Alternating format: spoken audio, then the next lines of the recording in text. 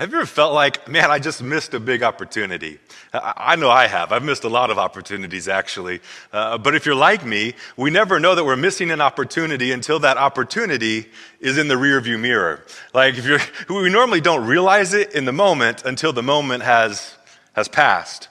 And when it comes to that first Christmas, there were some opportunities missed by a whole lot of people.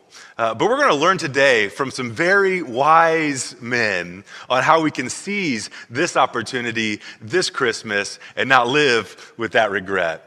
Well, hey, I want to say welcome, first of all, to those of you tuning in. My name's Tim. I get the honor of serving as one of the pastors. We recognize in this season that people are scattered all over the place, scattered across the bay. Some of you are tuning in from other states. Some of you tuning in from other countries. But wherever you're tuning in from, I want to wish you a very Merry Christmas. Hey, speaking of Christmas, we have our Christmas Eve services happening this week on Thursday. They're going to take place. We'll be live in the chat this Thursday. Christmas Eve services online only, taking place at 3 p.m.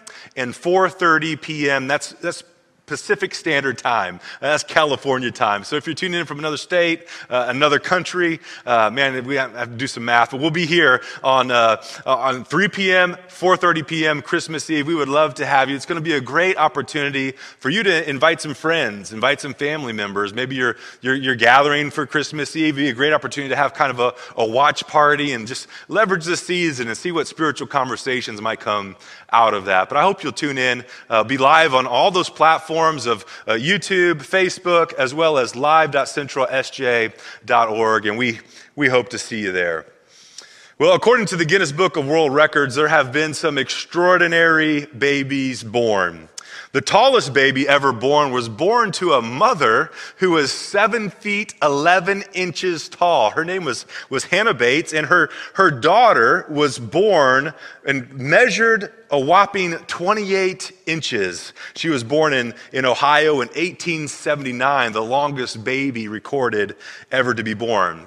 The heaviest baby to be born weighed in at 22 pounds and 8 ounces in 1955. Can you imagine that? All you mamas out there rocking around with a 22.8 pound baby. That's awesome. The most babies born in a single pregnancy claimed the headlines on the 26th of January, 2009. The mother's name was Nadia Solman, and she gave birth to 8 babies. And we actually have a picture here that we want to show you of this mama. There she is with all of those babies. She had 6 boys and 2 girls delivered at Kaiser Permanente right here in California, Bellflower, California.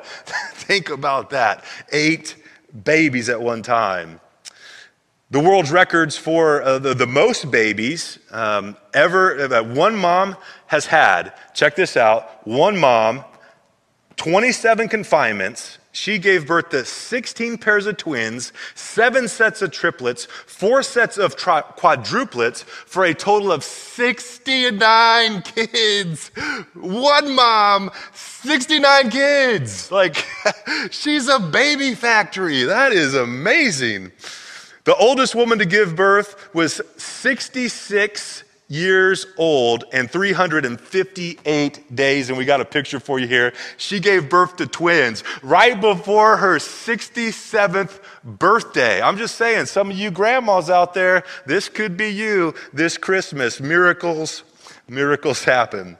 They're the most premature birth of babies. The doctor put this in the headlines, miraculous.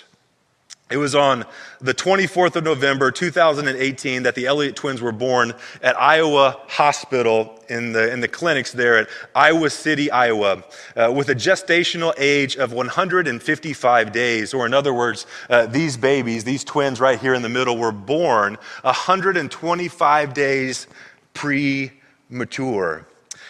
Keely weighed right here. She weighed just 1 pound and 1 ounce when she was born. Her sister, Camber, weighed 13.4 ounces. That's essentially the weight of like a can of Coca-Cola. Like this little baby, miraculous, born 125 days early. It's miraculous. And really, all births are miraculous.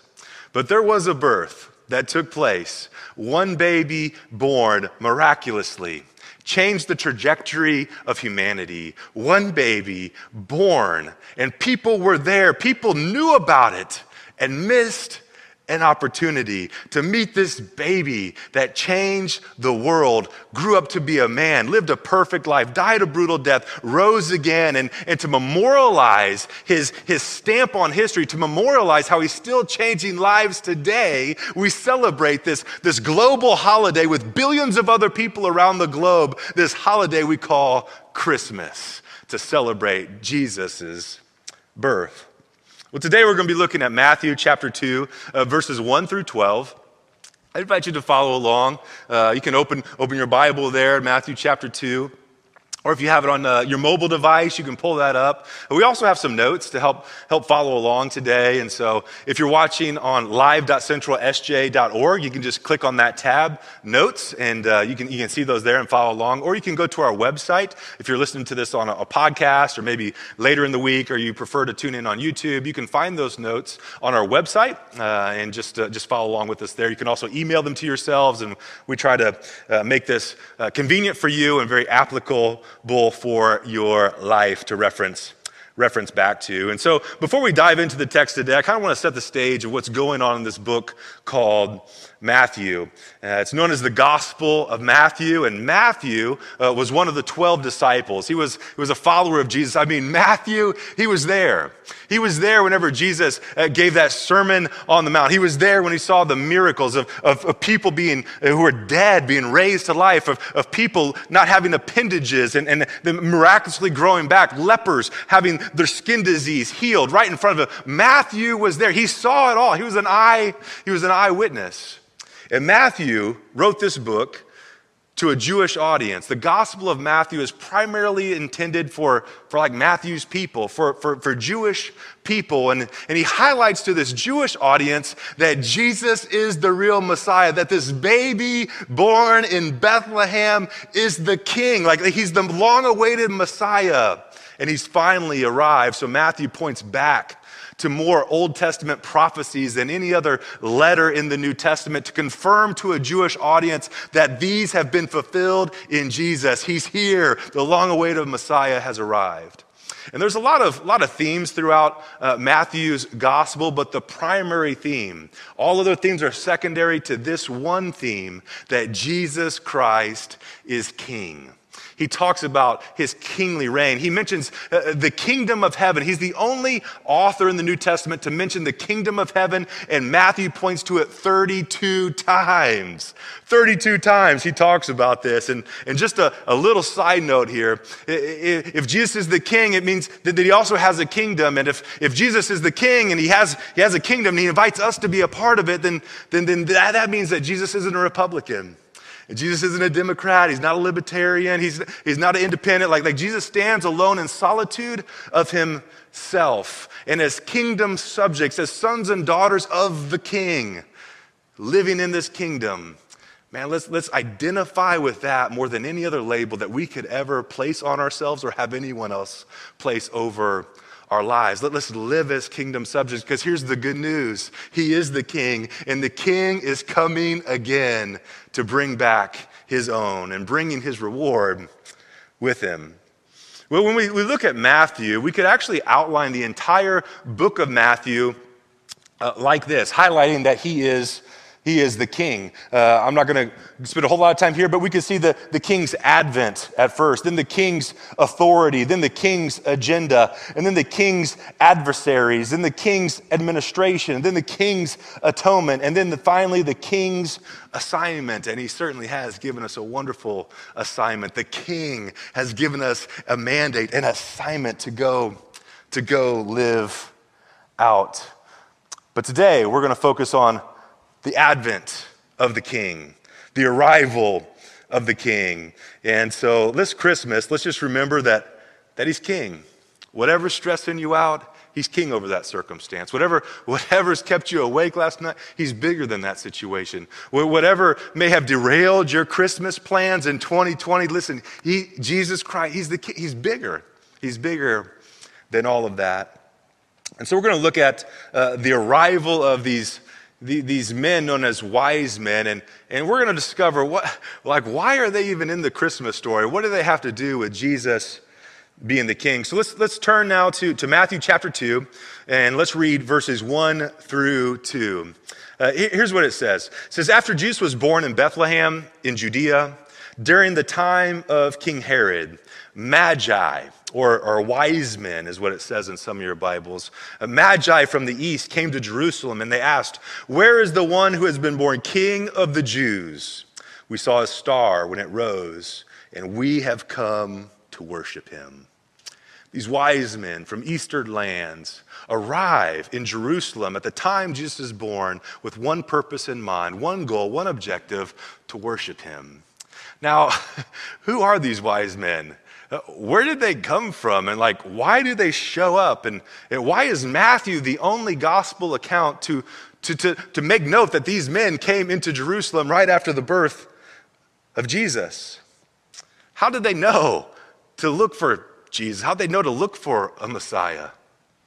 Well, few Bible stories are as well known and yet shrouded with so much mystery as the wise men or the Magi that Matthew mentions in his gospel account. It was during the Middle Ages that legends developed that they were kings, that they were 3 in number, that their names were Caspar, Balthazar, and Macolor. Because they were thought to represent the 3 sons of Nora, one of them is often depicted as an Ethiopian. Check this out. The 12th century, a bishop of Cologne claimed to have found their skulls. Now, in the 12th century, I'm not sure how you identify, those must be the wise men in the Bible because I found their skulls, and maybe they had their retinas burned out from the star that they saw. I don't know. But there's been a lot of claims about these men, but the reality is this, that the only facts that we know about these particular Magi are the few facts that we find in Matthew's gospel account that we just read. And we're not told their number, we're not told their names, we're not told their means of transportation into Palestine, or the specific country or countries from which they came. And so who are these men? How did they know to arrive here? And I have some speculations and read some commentaries and some scholars that make a pretty strong case. And I want to share that with you today, just so next time you look at that manger scene, those wise men will have a little bit more meaning. And some of you relish history, you enjoy digging the layers behind the text and understanding the history of what's transpiring there. And if that's you, you're going to love this. And if that's not you, just hang on, because we're going to tie a bow on all this in just a few minutes and make some observations here. But I think it goes all the way back to this guy by the name of Daniel. When we come to the book of Daniel, there's this king by the name of Nebuchadnezzar. Nebuchadnezzar is a man who's very prominent, he's very powerful, and he's over this kingdom of Babylon. And the Babylonians had actually sacked Israel at this time, and they've they've taken captive some of the smartest and the brightest men and women of Israel. And they've deported them to Babylon. And King Nebuchadnezzar has a problem because he's had a dream, and it's a disturbing dream, and he's not sure what it means. And so he goes to these magi, he goes to these wise men, and one of the exiles of Israel is actually among the wise men of Babylon because of his wisdom, because of his prowess, because of his insights. And so he's in this elite camp of wise men. And now Nebuchadnezzar has a dream, but Nebuchadnezzar's not so sure about the wise men. He's not so sure that they're legit. And so what would typically take place, and it has for centuries prior in Babylon and in these other eastern lands, is that whenever a king or a noble or a dignitary, some high-ranking official has a dream, they would call upon the wise men. And they would say, hey, I need a wise man. I've had a dream. The wise men would say, absolutely, tell me what the dream was. And these wise men at the time, they had dream libraries, very extensive libraries that archaeologists have actually unearthed. And in those libraries are just documents of dreams, past dreams from previous kings and the results of those dreams. And so what would happen is the king would come, here's my dream, wise man goes back, he looks in the library, and he comes back with a report of, hey, here's what we think the interpretation of your dream is. Now, these wise men, they're known as magi. We get our word magician from the word magi because of their practice in the occultic practices of sorcery and divination. And they would try to tap into the spiritual realm to get insights for these dignitaries or these noble officials that they were trying to interpret the dream for. However, in the book of Daniel, this guy by the name of Nebuchadnezzar doesn't believe it all. He doesn't buy into it. And so that's where we pick it up in Daniel chapter 2, verse 5 and 6.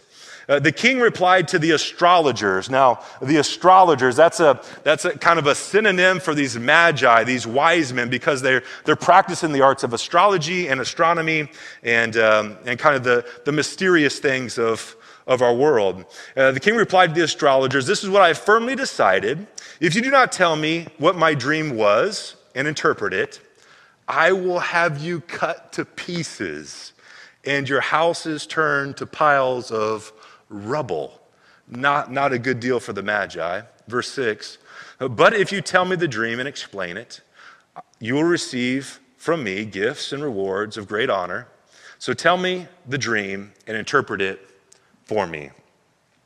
Now, this is a real problem for these wise men, because if they don't, interpreting a dream is one thing, but knowing what someone dreamed and then offering an interpretation is like next level. And so these wise men, these magi are like, what you're asking for is ridiculous. And Nebuchadnezzar's like, fine, well, I'm going to cut you to pieces and I'm going to turn your houses to piles of rubble. Not a good deal. And so then let's pick it back up in Daniel chapter 2, verse 48, because lo and behold, there is a prophet, a man of faith from the land of Israel among the ranks of these wise men. And here's what he says in Daniel chapter 2, verse 48. Daniel replied, "No wise man, enchanter, magician, or diviner can explain to the king the mysteries he's asked about." This is ridiculous. But here's the good news. But there's a God in heaven who reveals mysteries. So Daniel tells the king his dream, and lo and behold, it's right. And then he gives an interpretation of that dream. How would you like to have Daniel's job? Oh man, a lot at stake. And then Daniel chapter 2, verse 48 says this. Here's the results of Daniel telling the king the dream. "Then the king placed Daniel in a high position and lavished many gifts on him. He made him ruler over the entire province of Babylon and placed him," check this out, "placed him in charge of" who? All the wise men.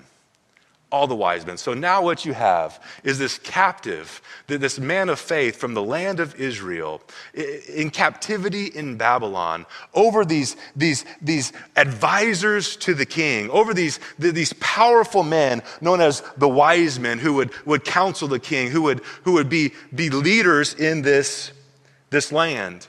And I just would submit to you that perhaps it is through this prophet by the name of Daniel, as these wise men are sitting under his leadership, as these wise men are learning from his teaching. And Daniel has this gift of prophecy. Like you read the book of Daniel, it's a very prophetic book. It's predicting things that will happen out in the future. And no doubt Daniel was waiting for this long-awaited Messiah. And surely he was teaching these wise men that were under his care, placed in the highest honor in Babylon, over the province of Babylon, telling them about the Messiah that was to come and the signs that would accompany it, so that 635 years later, when Jesus arrives on the scene, these wise men, because of the faith of Daniel and the providence of God in the midst of being exiled in a tough situation, show up on the scene that first Christmas. And what are they asking for? Where's the one who's been born?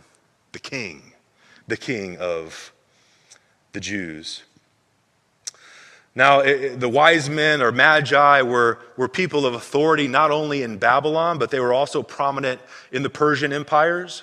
Historians tell us that no Persian was ever able to become king without mastering the scientific and religious disciplines of the Magi. And becoming, through the Magi, they would approve and crown the kings of this age. They were kingmakers, in other words, of this day in the Persian, the Medo-Persian empires, as well as in the Babylonian empires. And not only that, but they also largely controlled the judicial appointments. And we actually see this in Esther. In Esther chapter 1, verse 13 through 14, says this, that since it was customary for the king to consult experts in matters of the law and justice, he spoke with who? The wise men who understood the times. And check this out, they were the closest to the king. And then he lists their names. These are 7 nobles of Persia and Media who had special access to the king. And then look at this. They were the highest in the kingdom. These kingmakers, these men of influence, these magi show up to the scene in Matthew chapter 2. Why? Because Matthew wants you to know that Jesus Christ is the king. And so in God's providence, he has these kingmakers arrive at the birth of the king. Now, these are often depicted, these wise men or magi are often depicted in our nativity scenes as like 3 dudes that roll in on camels and show up with like some cool gifts to give Jesus. And not to like blow up your nativity scene idea, but these were men of great power. These were men of great wealth, and they wouldn't have traveled alone. Historians tell us that they would have likely traveled with a detachment of soldiers from whatever kingdom that they were coming from. They probably had mounted cavalry. They would have had servants with them.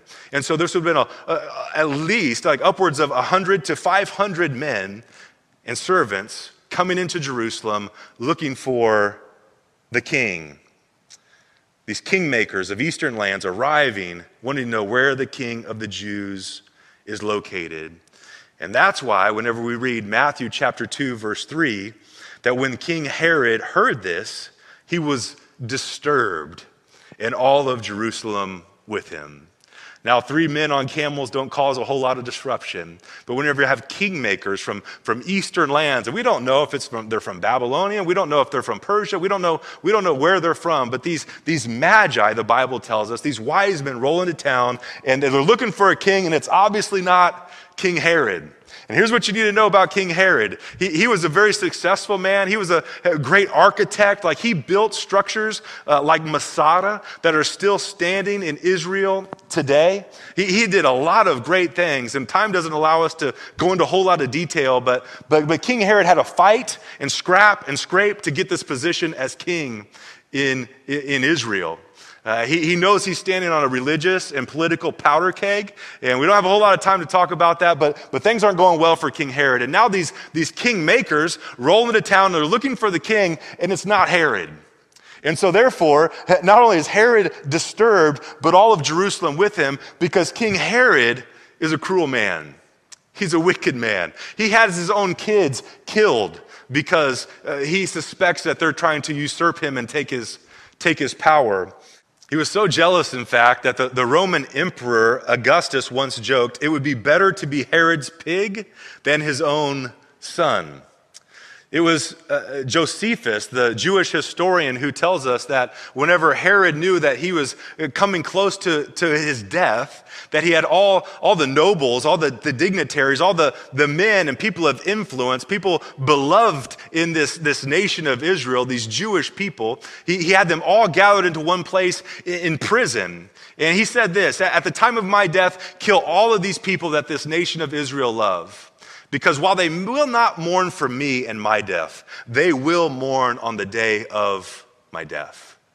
That's why all of Jerusalem was disturbed along with him. And honestly, it's understandable. It's understandable why Herod's disturbed. It's understandable why the people of Israel were disturbed. And we actually read this in Matthew chapter 2 and verse 16, and it's the results of this encounter. It says this, when Herod realized that he had been outwitted by the Magi, he was furious, and he gave orders to kill all the boys in Bethlehem and its vicinity who were 2 years old and under, in accordance with the time that he had learned from the Magi. Can you imagine? I mean, Christmas 2020 looks a whole lot different for us, but I'm just saying the first Christmas, there was genocide. The first Christmas, there was political tensions. The first Christmas, there was a whole lot of gossip. The first Christmas, there were challenging times. Herod was not a man to be messed with. And so the wise men arrive. Hey, here's what's taking place. Wise men arrive. They're looking for the king of the Jews. Herod's concerned. He's jealous. And now all of Israel's like in Jerusalem's like jealous and concerned along with him. And then we read this in verse 4, and we could just label this as the apathy of the religious. It says this: when he, that being Herod, had called together all the people's chief priests, the teachers of the law, he asked them where the Messiah was to be born. In Bethlehem, in Judea, they replied, for this is what the prophet has written. But you, Bethlehem, land of Judea, by no means least among the rulers of Judea, for out of you will come a ruler who will shepherd my people, Israel. Then Herod called the Magi secretly and found from them the exact time that the star had appeared. He sent them to Bethlehem, and he said to them, go and search carefully for the child. As soon as you find him, report to me so that I too may go and worship him. Now, obviously Herod, he's not interested in worshiping him. We just read like he's willing to kill like everyone in the region to get to him. He wants to take him out because of his jealousy. But I want to highlight here, like, how about those religious people? How about a missed opportunity that first Christmas? Like they knew where to go. Like they knew where the baby Jesus was going to be born, where the Messiah would arrive, and they do nothing. And then verse 9, we see this, the response of the wise men and their worship of the king. It says, after they had heard the king, they went on their way, and the star that they had seen rose again and went ahead of them until it stopped over the place where the child was. When they saw the star, they were overjoyed. On coming to the house where the child and his mother, Mary, were, they bowed down and they worshiped him. I just want to pause here and make note of a couple things. They're coming to a house and to see where the child was. And I just say that to say like Jesus is no longer a baby. A lot of times in our nativities, like the wise men are there at the manger, but they didn't go to the manger. At this time, Jesus is probably between the ages of 1 and 3 years old, and he's a little bit older, and they go, and it says they bowed down and they worshiped him. And they didn't like just play Hillsong music. They didn't just like sing a little worship song. They didn't sing Silent Night. They offered him elaborate, extravagant, expensive gifts. It says they opened their treasure chest. They presented him with gifts of gold, frankincense, and myrrh. And having been warned in a dream not to go back to Herod, they returned to their country by another route. I just want to make 3 quick observations as we wrap up our time here. 3 quick observations. The first observation is this: God is in control of history, even 2020.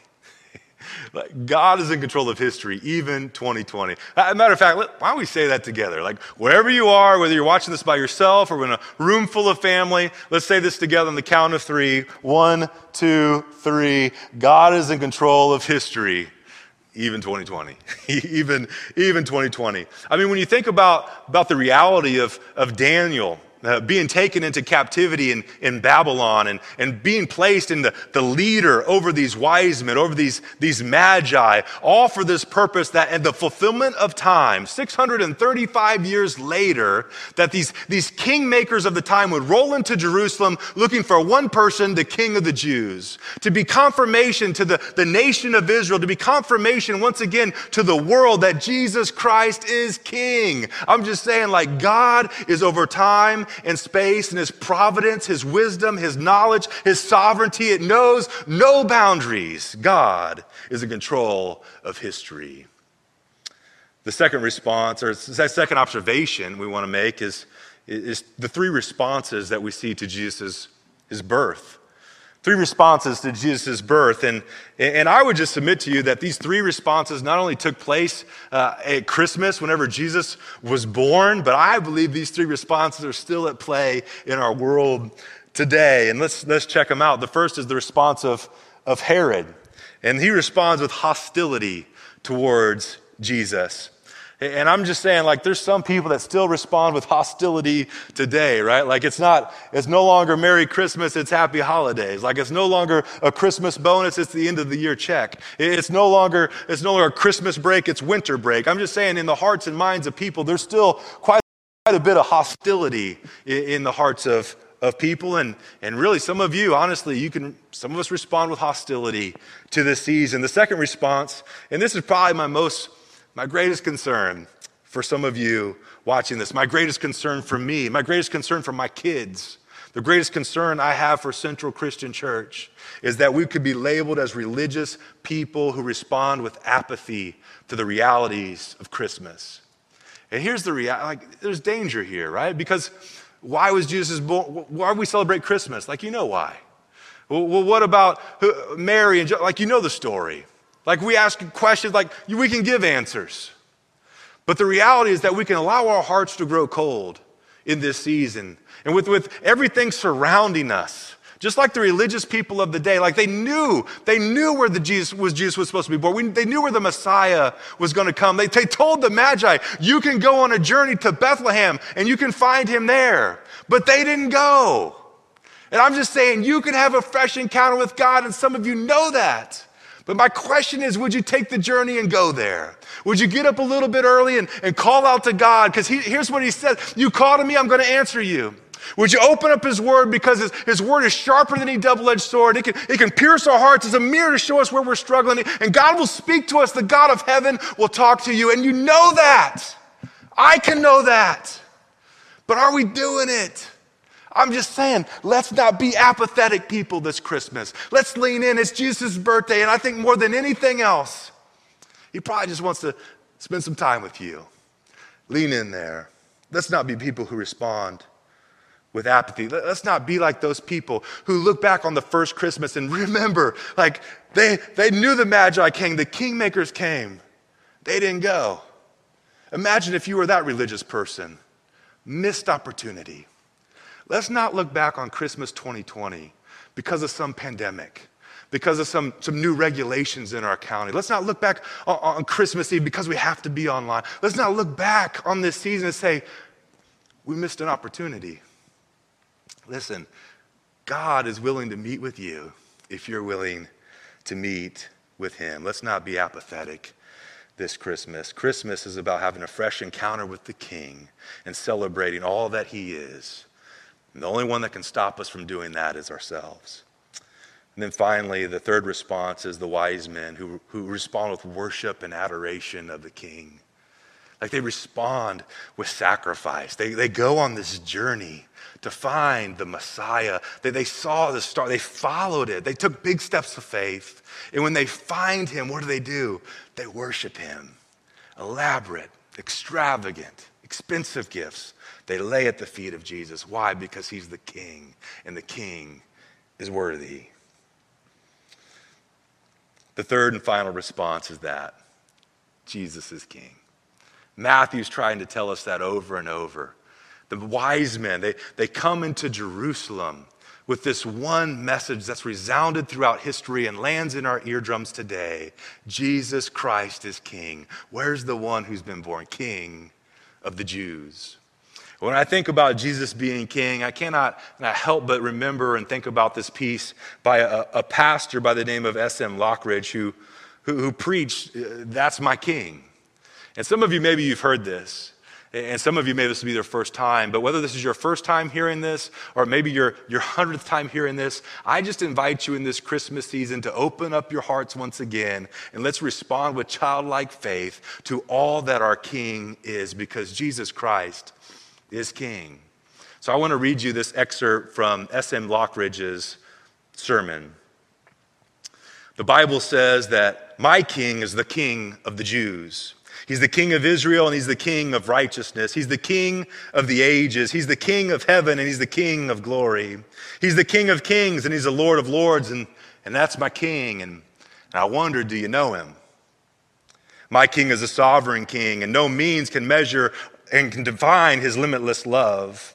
He's enduringly strong. He's entirely sincere. He's eternally steadfast. He's immortally graceful. He's imperially powerful, and he's impartially merciful.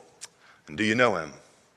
Well, he's the greatest phenomenon to ever cross the horizon of this world. He's God's son. He's the sinner's savior. He's the centerpiece of civilization. He's unparalleled and he's unprecedented. He's the loftiest idea in literature. He's the highest personality in philosophy, and he's the fundamental doctrine of true theology. And he's the only one qualified to be an all-sufficient savior. And I just wonder this Christmas, do you know him?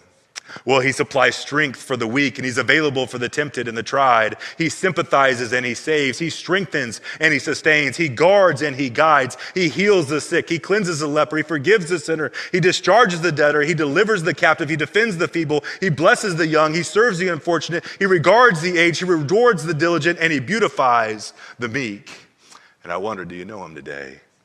Well, he's the key to knowledge. He's the wellspring of wisdom. He's the doorway of deliverance. He's the pathway of peace. He's the roadway of righteousness. He's the highway of holiness, and he's the gateway to glory. And do you know him? Well, his life is matchless. His goodness is limitless. His mercy is everlasting. His love never changes. His word is enough. His grace is sufficient. His reign is righteous. And his yoke is easy and his burden is light. And I wish I could describe him to you. Yes, he's indescribable. He's incomprehensible. He's invincible and he's irresistible. You can't get him out of your mind and you can't get him off of your hands. You can't outlive him and you can't live without him. Well, the Pharisees couldn't stand him, but they found out they couldn't stop him. Pilate couldn't find any fault in him. Herod couldn't kill him. Death couldn't handle him. And the grave couldn't hold him. And that's my king. That's my king. And that's a great question. I wonder, do you know him today? Because the reality is you can know him. Right here, right now, I believe he's willing to meet with you. And so wherever you are, in this Christmas season, there's no greater gift that you could receive than receiving the Holy Spirit into your life, to knowing that your sins, past, present, and future, have been dealt with on the cross, all because of what took place at Christmas.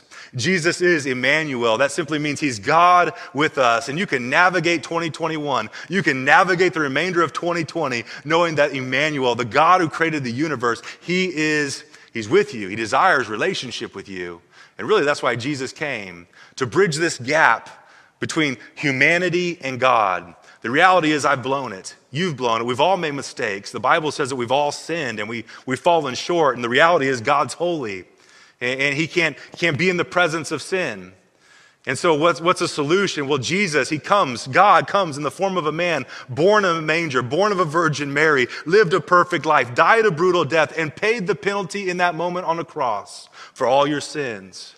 So that now the gap can be bridged and you can have a relationship with the creator of the universe. You say, well, that's pretty ridiculous. And I agree, that is ridiculous. It's radical, but it's real.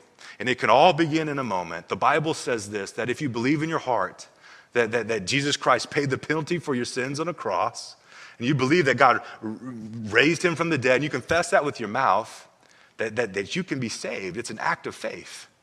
And that could all take place this Christmas.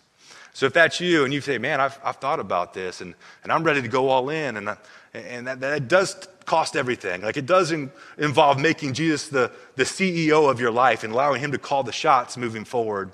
The Bible calls it repentance. It's basically saying like, I'm going to turn my life around. I was going this way, doing whatever I want to do. Now, God, I realize who you are. I realize you're the king. And so I'm going to treat you like you're the king.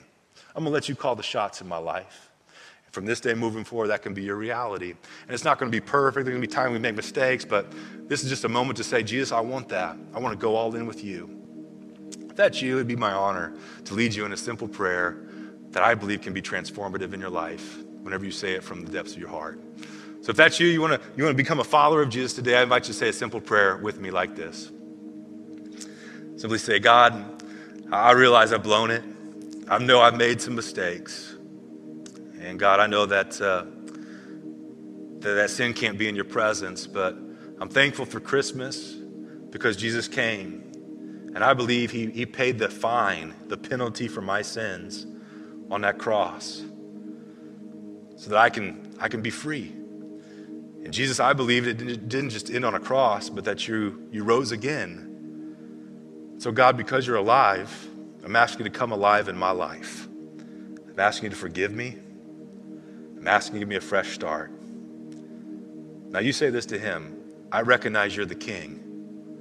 And because you're the king, I'm going to let you call the shots from here on out. Today, God, I surrender my life to you. In Jesus' name, amen.